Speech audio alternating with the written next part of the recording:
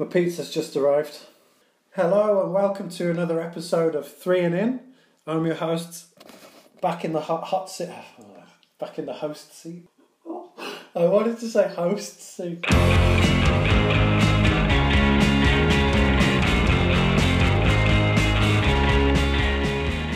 Hello and welcome to another episode of 3 and In. I'm back as your host, Sam Aston, and with me tonight is Derek Byrne. Hello. Ross Morrison. Hola. Owen Curry. Bem-vindo. And what? What language was that? I don't know, I think it's Portuguese. And today's guest, joining us all the way from... where do you live, Greg? Still in Liverpool. Formby. Liverpool. Yeah. Formby. From Formby, Originally. Greg Power. Bonjour. Welcome to the show, Greg. Great to have you on. Thank you. Thanks for having me. We usually kick things off with a cheeky challenge. Yeah. And tonight has this episode has a geographical flavour. So this is for everyone, for the whole team. I want you to get from Easter Island in the Pacific Ocean, also known as Rapa Nui, to the Seychelles in the Indian Ocean via Titus Bramble. Well, you said the Easter Island, didn't you? I did say Easter Island, Greg. Titus has always been shaped a bit like an Easter egg. So we're halfway there, I think. There's a bit of a leap, but yeah. Well, we'll start again. Take your time. Fingers on the buzzers. What? Or Owen, have you got something? I had something then. Easter Island head, big head, Steve Bruce. He was his manager. Steve Bruce was his manager at Wigan. Steve Bruce, manager at Wigan, Titus Steve Bruce, Bramble. player. Thank you very much. He's done That it. was He's sexy. done it. Now we've got to go to the Seychelles. That was tricky. My favourite flag. What, has it got like a cutout? No, it's like multiple coloured rays coming up from the corner. Well, speaking of multiple colours, do you remember that Newcastle away kit that was compared to an ice cream? The yellow one with yellow stripes, but it had different shades of yellow on each stripe. Yeah, that was a beauty. Oh, You yeah. know, I think you could find that on my many a beach God. in the Seychelles, but again, I think that's too big a jump. Greg, guess who did Titus Bramble used to play for? Apart from Newcastle. Newcastle. Titus Bramble going down into the sea. The Seychelles are disappearing in the sea. I think that's the Maldives. Titus Bramble, Newcastle, Sandcastle, Seychelles.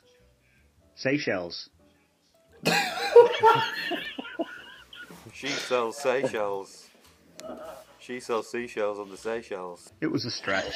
I think that's a good one, that though. I'm not having that. No? It's awful. Awful. What about... That was a really tough one, Sam. it's not over yet, Derek. I'm not happy with that answer. Titus Bramble, fruits, exotic getaways, the Seychelles. I missed that Saga Holidays. I'm sure they've got a resort there. We'll have to call that out. Call it quits there, I think. But well done, Owen. I think you've done well there.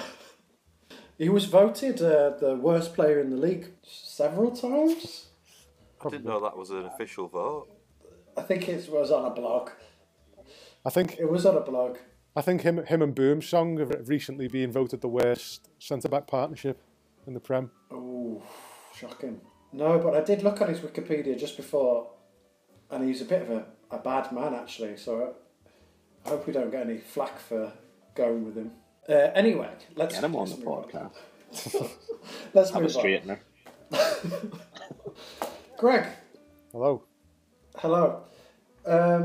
You have to pick 3 footballers from the world of football, association football that is, who mean something to you. It's equatable to a desert island discs of football. If you're stuck on an island, which footballers would you like and why? It can be the Seychelles if you want it to be that early. Yeah, on the Seychelles. Okay, number 1 is Titus Bramble. No, be serious. Come on. What a Yeah. coincidence. Well, number 1, person who I would say certainly ignited my love of football, and that would be my granddad, who had a decent professional career back in the 50s. So he started at Liverpool. So back in them days, of course, there was no such thing as academies and all this business. So he was playing adult football at the age of 15 over on the Wirral, and he got spotted and asked to go down and basically got signed up there and then. Then progressed through the youth teams. They did have youth teams, obviously not academy structures, but youth teams anyway. But he was interrupted by national service. He had to go over to Germany at the age of 18 and do 2 years in the army. So that was a bit of a kick in the teeth. Just signed for Liverpool. That would have been a huge time in his life as well as in his development as an athlete, as a sports person. Oh, definitely, yeah. He managed to keep fit over there. He was a PT instructor and also signed for a German team called Munster 08. He played for them, but they didn't like English lads playing for them. So he used to have to get changed in the back of a car in the car park and kind of sneak in the back door. Oh my God! I wonder if they ever won 8-0. Well, if you can find that out for me, I'd be amazed. There's a similar one. It's Hanover 96. Yeah. Hanover 96, yeah.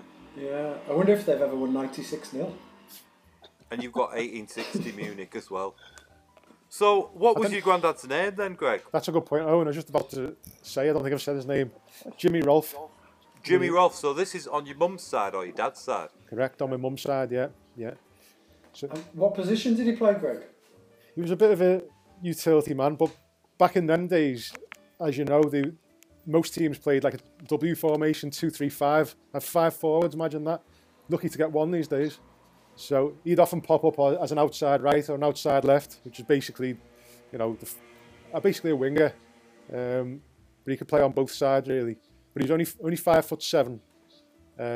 Although he did have a great big mop of hair, which helped him get above the defenders. Like, It was like a Swiss Army knife of a player. that's right, yeah, that's right. What about your personal relationship to him? Because obviously you played a decent level of football in your life, haven't you? And did he get you, playing football? What was? Oh, yeah. Or was he pushing you, or did he just let you enjoy the game? Yeah, good question. I wouldn't say he pushed me, but he was very enthusiastic. But I didn't need much pushing. I was, I'd be playing footy in the garden on my own a lot of the time, and then he'd turn up and just start playing with me. So he'd turn up to our house 2 or 3 times a week, and he'd be there, and he'd get me to practice with my left foot, practice with my right foot, trapping a ball, all this stuff. So you're right. He ignited my passion for the game, and certainly got me playing. Got me well into it. And did he still have a touch, when he was coming round to play? Oh yeah. So he turned 89 the other day. So he's still with us. Turned 89 the other day. But back when I was, a kid playing in the garden, he would have been about 60. He'd still come round and he'd be running around and tackling and showing me how to, show me everything really. Show me how to trap a ball, how to head the ball, throwing the ball up, get me to chest it, all this stuff. It didn't work. The basics, no. How to bollock your teammates in German. Do you have any stories about Billy Liddell? I believe he played in that era, didn't he? He did, yeah. It sounds quite high and mighty. But he's possibly the only person to have one of Billy Liddell's shirts still in existence. It's hanging in his wardrobe. But wow. yeah, because when he left the club, my granddad, they used to train in the hand-me-downs of what the first team had worn. And he said to one of the trainers, one of the coaches, "Can I keep Liddell's shirt?" He said, "Yeah, go on. I've had it on. It's great. It's about you can imagine what it's like. It's so heavy compared to the shirts these days. Really thick. It's like a Christmas jumper." but when he returned from national service, he never played for Liverpool's first team, but he was literally the 12th man, and he never had subs back in those days. However, the week before the seasons used to start, they used to have a friendly match at Anfield. It was called the Reds versus the Whites, and they let the crowd in. There'd be 10,000, 15,000 people there, and the Reds would be the first team, the Whites would be the reserves, and they play each other the week before the season started. And he was in the first team the week before, it's like the 52, 53 season or something. And he played for the first team in that game, and they lost 3-2 to the reserves. But he scored in the last minute. But he would have played in the first game of the season, pending on someone else not getting released from national service. And this fella, Brian Jackson, did get released from national service just in time. So my granddad lost his chance there, and that was it. He never got another one. Oh no! Did he play for lower down divisions at all? He did, yeah. He left and went to Northwest teams, Chester, Crewe. Barrow were a Football League team then. He played for them for a few years. A lot of these players, once they've left a big club, even now, they go and end up playing in non-league and things. And that's what he did. They ended up playing for a whole host of teams, including New Brighton. And we must have been about 31, 32 at this point. New Brighton is a Wirral team. And back in those days, say for example, even a first division club, they didn't have a game for 3 days. They go and find one. They wouldn't be complaining about too many matches. Bill Shankly brought Liverpool's first team to play New Brighton in a friendly in the middle of October to celebrate New Brighton's floodlights being switched on for the first time. So my granddad played for New Brighton against Shankly's Liverpool, and this front five is amazing for New Brighton. They managed to get some guest players. So playing in the front five was my granddad, but Billy Little, Nat Lofthouse, and Tom Finney. As if. Wow. I know. How they managed to pull them out of the hat, I have no idea. Liverpool beat them 5-2, but the scorers for New Brighton was Rolf and Lofthouse. So that's not bad. I know. So Brilliant, Greggy. I could listen to his stories all day, and I've heard them 100 times. So I'm just happy that I'm able to tell them to others, really. Didn't he play with Bob Paisley as well? Oh, he did, yeah. Played with Bob Paisley. Paisley was in Liverpool's reserves for a while, along with Ronnie Moran. The headline, whatever it's called, the headline picture at the top is Rolf next to Paisley, and Liddell's not far away, and Moran's there. And also Dean Saunders' dad as well, just for good measure. So he played with some names, yeah. Obviously they weren't names at the time, but they turned out to be, some of them. I wonder, he would be the same age as my granddad. Oh, yeah. And as I mentioned in the last one, I said it a bit wrong because my granddad played for Villa after the war with his brother, but they mainly played for the amateurs, the reserves. And if your granddad was playing for Liverpool reserves, I wonder if they ever played against each other. That's a good question. I'll look into that. In my granddad's attic, I've got all the old programmes. Oh, it'd be great if you could have a look. And it would have the teams on. It's funny because I might be able to find out as well. Some Norwegian bloke, some Norwegian statistician got in touch with me a while ago to see if he could come round and see my granddad. He's a proper stato, he puts Motson to shame. And you wouldn't believe what he had on his laptop. It was like Championship Manager graphics of Liverpool reserve games from the 50s and every game in between, not just from the 50s, every single match. Liverpool A, B, 18, B team, youth team, reserves had ever played. The internet has just allowed us to store all this stuff. So I might be able to find that out, Sam. You might be able to. You could go to the National Football Museum in Manchester. They've got a database thing you can search on there. It's a good place, that, isn't it? It's a good shout. Excellent, Greg. Thank you for sharing that. I love it when it's got a family connection like that. I appreciate you letting me share it. Like my great uncle, Sava Milosevic. Do you think, Greg, that you maybe inherited some of your granddad's characteristics as a player? His style of play, maybe? I like that question. Obviously, I never got a chance to see him play, unfortunately. However, only in the garden. But I reckon I probably did. My natural position was probably on the wing, like he was. So yeah, I'd say that's a good shout. I probably did. However, as he always used to say to me, I wasn't assertive enough. I wasn't aggressive enough. I was too nice on the pitch. He came to watch you play then a few times. Oh yeah, he came to watch every week. Yeah, he used to come and watch every week, and he ended up scouting for Crewe as well. I said, "Come on, take me down." And no chance. He said, "You're not there yet. You're not quite up to the. You can't take you down if you're not better than what we've got already." I was like, "God, it's harsh, isn't it?" Oh, tough love. Must be something having someone who's played for Liverpool come into your matches. I mean, you can't really turn around and say, well, you're wrong. Because he'll just turn around and say, well, what level did you play at? Well, he often did, yeah. No authority on this pitch, no authority. You've got no authority. I think the other thing to consider as well, Greg, is that when your granddad was playing, there was no subs either, was there? No, there wasn't. There was no subs, there was no League Cup, there was no... Europa League dead rubbers and all this stuff. Equated to someone now, I reckon it was probably, someone like Ryan Kent, who left Liverpool, having played. He managed to play a few games as a sub, and in Europe and stuff, and is now doing well at Rangers. But all it takes is 1 or 2 games. You might get a lucky goal. You might have a great 20 minutes, and then you're in the team for the next week, and then you do something else, and the team win, and you're in for the next week, and it just rolls on from there. Football's a game of momentum and confidence. Look at Jamie Vardy and people like that. Who would have been watching him playing for Stockbridge Village, whatever they were called, and thought he's going to be playing for England in 6 years? Do you know what I mean? It's one thing leads to another. I'm not saying he would have got to that level at all, but one game could have led to 20, could have led to 50. You just don't know. Interesting point that about momentum. It is about that, isn't it? You've got to get the chances. You see it with a player like Donny van der Beek, not getting game time, can't put a run together.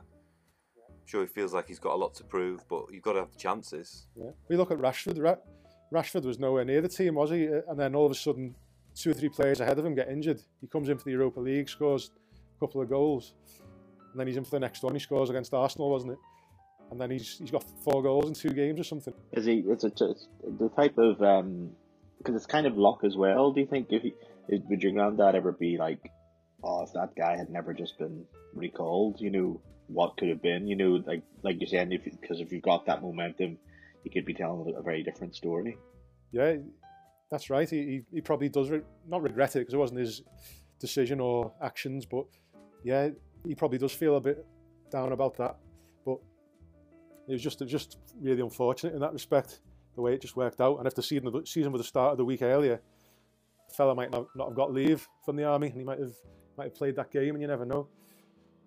But it's just that I just find it interesting, just comparing eras, if nothing else. 20,000 people in to watch a reserve game. When the home team, when the first team are playing at home, the reserve team will play the same fixture away. And then you'll get 10,000 people turning up to watch it. You could do with that now, really. Some of these players. What does he think about VAR?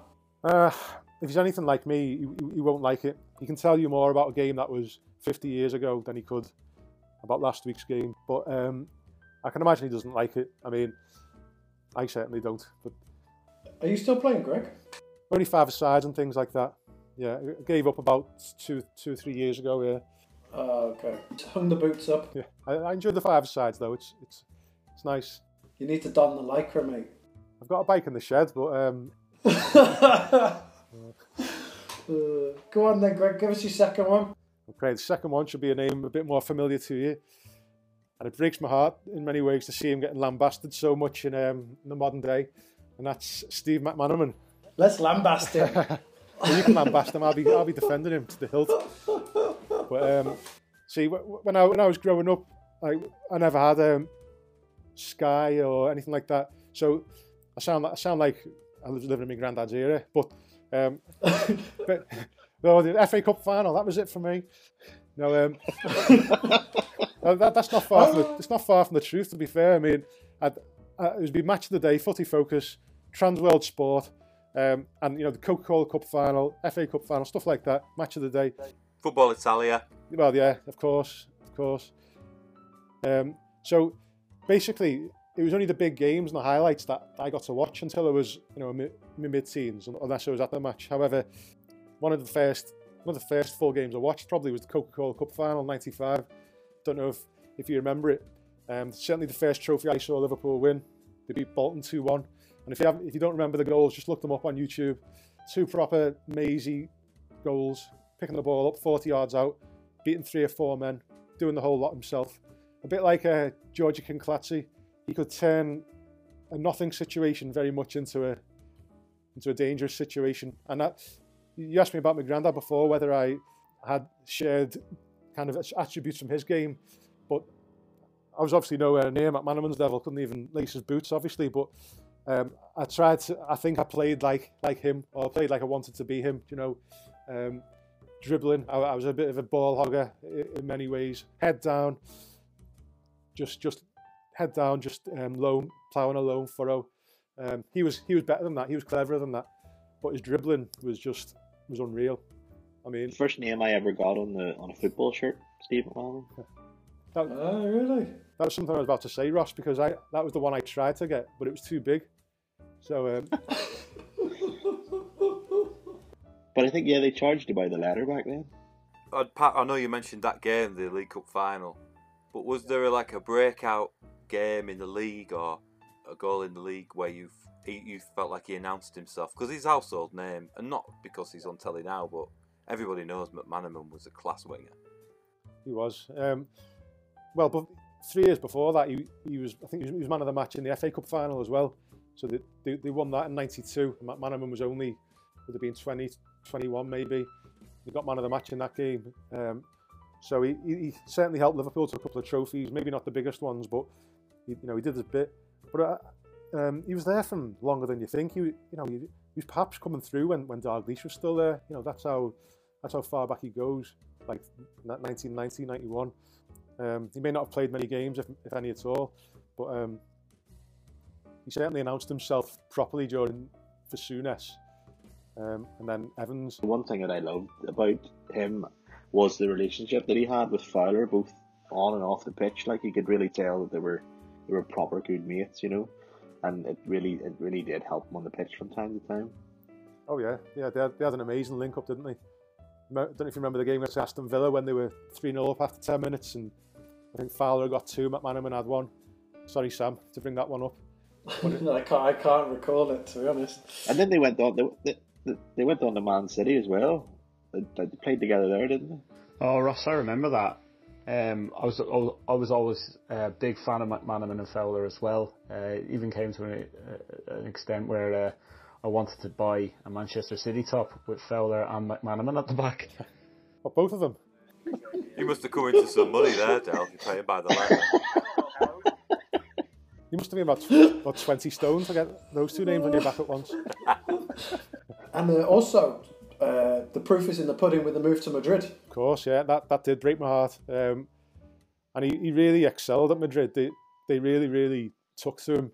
The fans took to him. They did, yeah, they did. Maybe not necessarily straight away. It was before the Galacticos, so they weren't comparing him to Ronaldo and Beckham or anything like that. But obviously they had high standards. It didn't take him long to fit in. We won 2 Champions Leagues and scored in one of the finals. But he was probably a bit more of a cerebral player, to borrow a phrase from Del, when he went to Madrid. He was probably less, I wouldn't say individualistic, but he probably stopped dribbling us so much and probably played a bit more centrally. Do you think he lost a bit of his speed at Madrid? Yeah, quite possibly. Yeah, quite possibly. Probably suited La Liga at that time anyway to be a bit more of a playmaker, less explosive. I seen him in an interview and someone had said, I was asking the question, do you ever regret leaving England or leaving Liverpool? And he was sat on this sort of porch in his, must have been his backyard in Madrid, and he just sort of looked around at it and went, no. Yeah, he made the Real Madrid team of the decade in the noughties too. There you go. That says it all. That says it all. But he changed the culture there, well, to some extent as well. Now, when he got there, when he got to Madrid, I read his book and he compared them to, like, not an amateur operation, obviously, but there was things that he introduced from Liverpool, even such basic things like they didn't have a players' lounge, or they didn't have an area for the wives to go and socialise or anything like that. So, while the match was on and get to know each other. So he organised all that. And he was a bit of a trailblazer in that respect, in a time when, minus Waddle, Gaza, not many English players had played abroad. No, and he was one of the first to go on the Bosman as well. One of the biggest names to go on the Bosman, and that was a killer for Liverpool. I actually read or heard the other day he was going into Euro '96. He was ranked the most valuable player at the start of that tournament, of the whole tournament. So more than Shearer, more than obviously Zidane maybe wasn't at his peak then, but McManaman was a kind of proto Zidane. Well, yeah. Did Ian Rush go abroad? He did. He went to Juventus. When he went there for a season. Who was the Liverpool player? Was it McAteer? Who? He didn't go anywhere. No, but he was. They played abroad.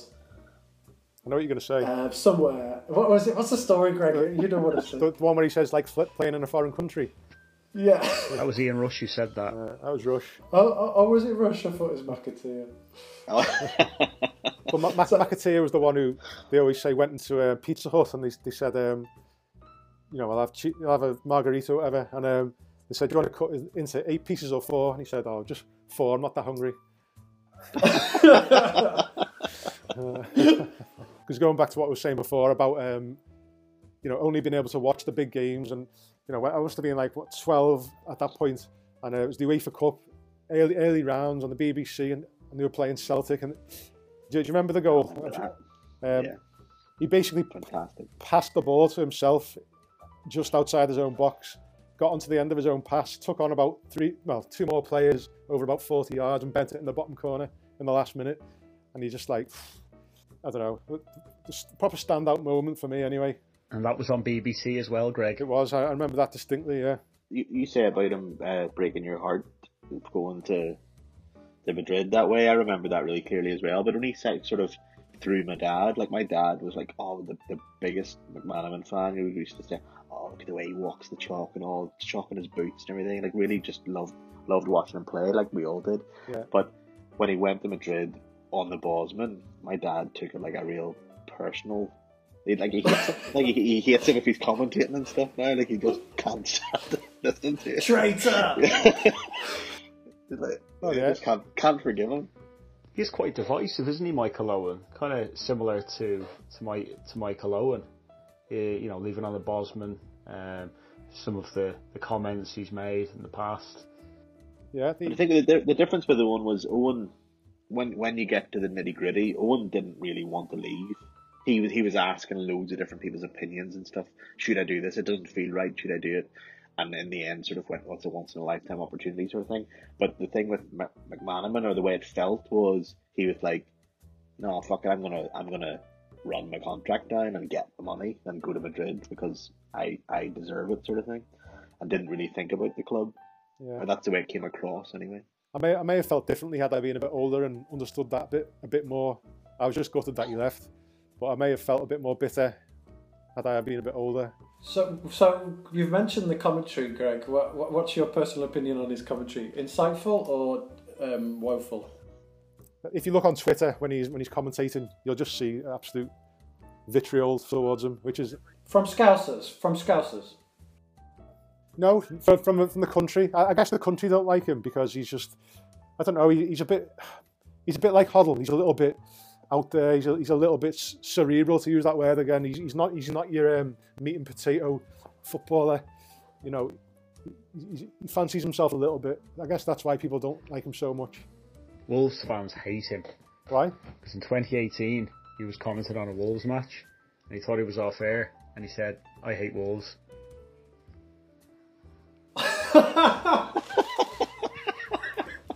And there were calls on Twitter, because how reactionary people are, for him to be sacked. Oh my god! I don't mind him as a commentator at all. Really, like he does have. Sometimes I don't agree with him, but most of the time he's spot on. Really. No, I don't mind him either. It's not what he says that bothers me. It's more that it doesn't. It sounds ridiculous, but putting his G's on the end of everything, and it sounds ridiculous to say, but I don't dislike listening to him. But if you look on Twitter at any point during a match he's on, it's just pure hatred. It's similar to the response to this podcast on Twitter, Greg. To be honest, I look forward to pure that. vitriol. Look forward to Titus slamming us later. So talking of Galacticos, Greg. Yeah. Do you see what I'm doing here? We're going on to your next pick, your third pick, and I love this one. I love this one. Yeah. Ronaldo, a Galactico, another Real Madrid man. However, should we just say the real Ronaldo? The real Ronaldo. I'm happy with that. Oh, AKA the fat Ronaldo. Oh, Russ. Come on. That's Come on. El Fenomeno to give him his original title. You know. Really, El Fenomeno. What does that mean, Greg? I don't speak. Do you know that Ronaldo was known as Ronaldinho in the '96 Olympics? Was he like transitioning to? Do you know what Ronaldo means? Ronald? It translates as Big Ronald. Well, he certainly fulfilled his potential, didn't he? There's always I always find it exciting to see one of these players who everybody just knows is just going to take the world by storm. You know, now the likes of Rooney didn't get to that level, but when he was coming through at the age of 16 and he scores that goal against Arsenal, you know, there's just an enormous buzz, even with the likes of Michael Owen and people like that. But Ronaldo's obviously on a different level. You know, how many people in Brazil? 100 million, and to get picked in the Brazil squad as a 17-year-old, and they go and win the thing. You know, it just went to show like what they thought of him, and he didn't disappoint, obviously. And then he goes to Europe, doesn't he? Plays well for PSV, and then goes to Barca, where he's managed by Bobby Robson of all people. And I love that goal. He scores an amazing goal against Compostela. He gets the ball on the halfway line, beats about 8 men, and sticks it in the bottom corner. And the camera cuts to Bobby Robson, and he's got his hands on his head he jumps off the bench. He got his hands on his head. I just think it's such an amazing contrast. Bobby Robson and Ronaldo, like the first YouTube, Galactico, FIFA player, PlayStation player, and then you got Bobby Robson, this old coal mining fella who doesn't have anyone's name. Whoa, Big Ronald! I'd just love to have seen his instructions to Ronaldo in the dressing room before. Could you imagine? Could you imagine? So who was he playing with what did he have, like 3 years at PSV or a season at PSV and then got snapped up? Yeah. To Inter Milan, no? So to Barca he went, and then I think he only had one season at Barca and then went to Inter. Did anyone ever get to the bottom of what happened in that World Cup final? Remember there was he had like a nightmare or something, or some weird thing happened? Had an epileptic fit, didn't he? Did he? Before the match, yeah. Well, but it was like stress or something, was it? Because what age was he? He was young. Must have been about 22 or something like that. There was a lot of spotlight on him at the time. Yeah, I don't know if you remember before the match. There was, there was all sorts of conjecture and speculation going on. There was John Motson having kittens and Des Lynam running around trying to find out what was going on. But apparently Nike put their foot down and was like, "No, he needs to play in this match." You know, that was the rumor. Like he should not have played in that match. He was on the floor, having a fit beforehand, and then an hour later, I think it was Edmundo was put in the team when he had the fit, and then you have to say to Edmundo, "Oh no, you're back out again. Ronaldo's playing." Like Jimmy Rolfe back again, isn't it? It's exactly like that. Your favourite music, the music that you consider to be the best music ever, is always the music, coincidentally, when you're, a teenager becoming an adult, and that's the same for every generation, no? It's kind of similar with footballers, I think, but maybe it comes a little bit younger. And for me, Ronaldo reminds me of like summer holidays, silver boots, gold boots. Oh, and the advert Nike on ticks. the advert in the airport. Oh, the advert. Oh yes. Oh. I mean, Nike hang your heads in shame for what they did, as Greg has just said, but that advert, come on. Yeah. Oh yeah. But no, another football shirt story. That blue Brazil kit from that year, the away kit. I had it, and I got Mauricinho 22 on the back. No. Oh dear me. Classy. Worst haircut ever from a footballer? It's up there, isn't it? The semi-protractor. I think it wasn't to do with Nike as well, was it? To stand out. They've changed the logo from the tick to the semi-protractor. It's awful. I'm sure there was a couple of kids at my school who got it done thinking, oh, surely. This is the coolest thing ever now. Have you seen his hair now? Yeah, very thick. He looks like The Weeknd. Piles on the pounds. What does he do? I thought he was still involved with Spanish football, Ronaldo. Like, doesn't he part own a team in Spain? That's Cristiano Ronaldo. Sure, he part owns a team in Spain. Did Ronaldo ever play with McManaman? Good question. Question. I don't think so. No, because Ronaldo never won the Champions League for anyone, for any team. So So he wouldn't have been with McManaman because he won it twice. I have a strong memory of, but this may have gone over for a few seasons, but when McManaman played for Madrid, they had a very particular font of the name and the number, which was like definitely from Microsoft Word. And do you remember that sort of font? Comic Sans. It wasn't Comic Sans, but it was on that level. They're kind of like Windings now, aren't they? Some of them. We've been moaning a lot, haven't we, about the Eeyore-ish. But do you know what I'm saying? And Ronaldo definitely had that font. Well, you might be right, yeah. They may have done. I'll tell you now. Steve McManaman was at Real Madrid between 1999 and 2003. And Ronaldo was there at 2002, 2007, so one season. Knew it. The font. I saw a quote from Ronaldo, and he said, futsal will always be my number one passion, always be my number one sport, ahead of football, obviously. But if you watch him play, well, which you all have, you can just tell that he grew up playing that game.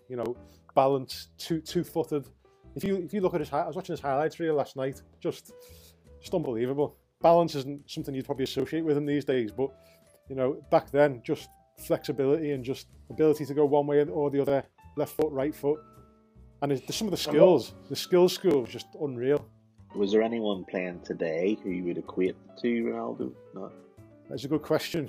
He was an out-and-out number 9, wasn't he? Whereas the likes of Messi, Ronaldo, they tend to play on the right or left of a 3.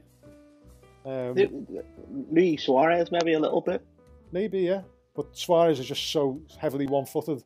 But yeah, you're right in terms of just like aggression and just ruthlessness. Yeah. I mean, he's a long way off, but someone who is ambidextrous like Ronaldo is Mason Greenwood. I mean, he can just bang them in from anywhere, left foot, right foot. He's got a long way to go, obviously, to match that level. But there's not many players. It is my bugbear to see players run around the ball to kick it with the strong foot. Yeah, you're a professional. Yeah. Do you know what also riles me right up? Why can no one take a corner now? What the fuck is that? A corner is almost like a negative disadvantage. Because do you know why the corners are now a more of an advantage to the defending team because of the counter attack. And maybe they don't want to do risky corners, but it drives me mad. And Villa, they have a different corner taker every time. But yeah, Brazil, 98 World Cup, he was just like an absolute specimen, wasn't he? Just like nothing no one had ever seen before. And the most exciting thing about that era of Brazilian football was, as you alluded to before, the skills. That's what gets you going when you're a kid, isn't it? Like, oh my God, I want to learn that skill, I want to learn that trick. Yeah. And, step overs, for example, were quite novel. Really at that time. I remember Ron Atkinson used to call them lollipops. Would you say that Ronaldo had like a signature skill? Well, I wouldn't say he had the signature skill, but if you look at his probably the first video on YouTube, you will see skills that you don't see anyone doing very regularly because they're baffling. You can tell he's played futsal because it's off one foot onto another through someone's legs, drags it back, flicks it forward. It's hard to explain, but it's like an ultimate combination of pace, close control, and finishing. It was just like he was just lethal. Absolutely lethal. Yeah. Good word. You couldn't tackle him in a phone box. He was that good. I've tried. Ballon d'Or winner 96-97 season. That was young. Wow. Who was he playing for then? But do you think that was young, right? So he won Ballon d'Or 96-97. He won FIFA Player of the Year 3 times. Can you tell me what year they were?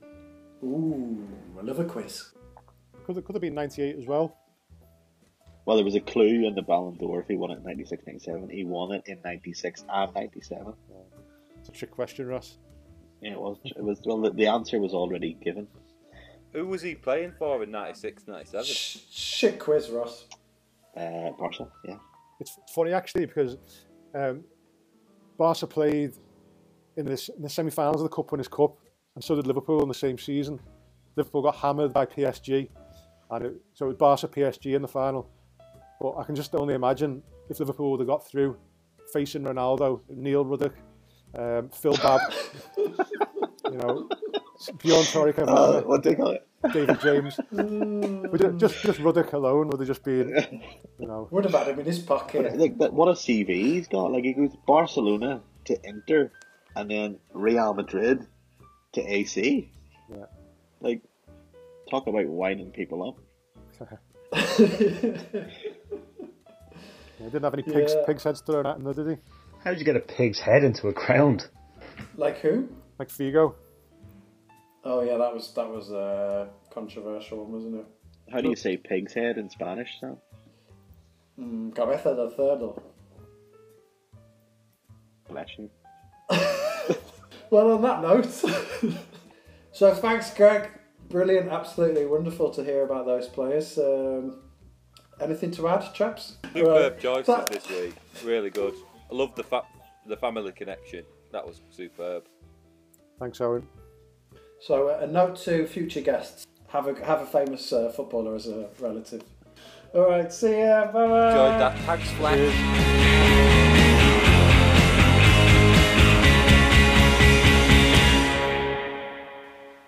Right, my pizza's going cold.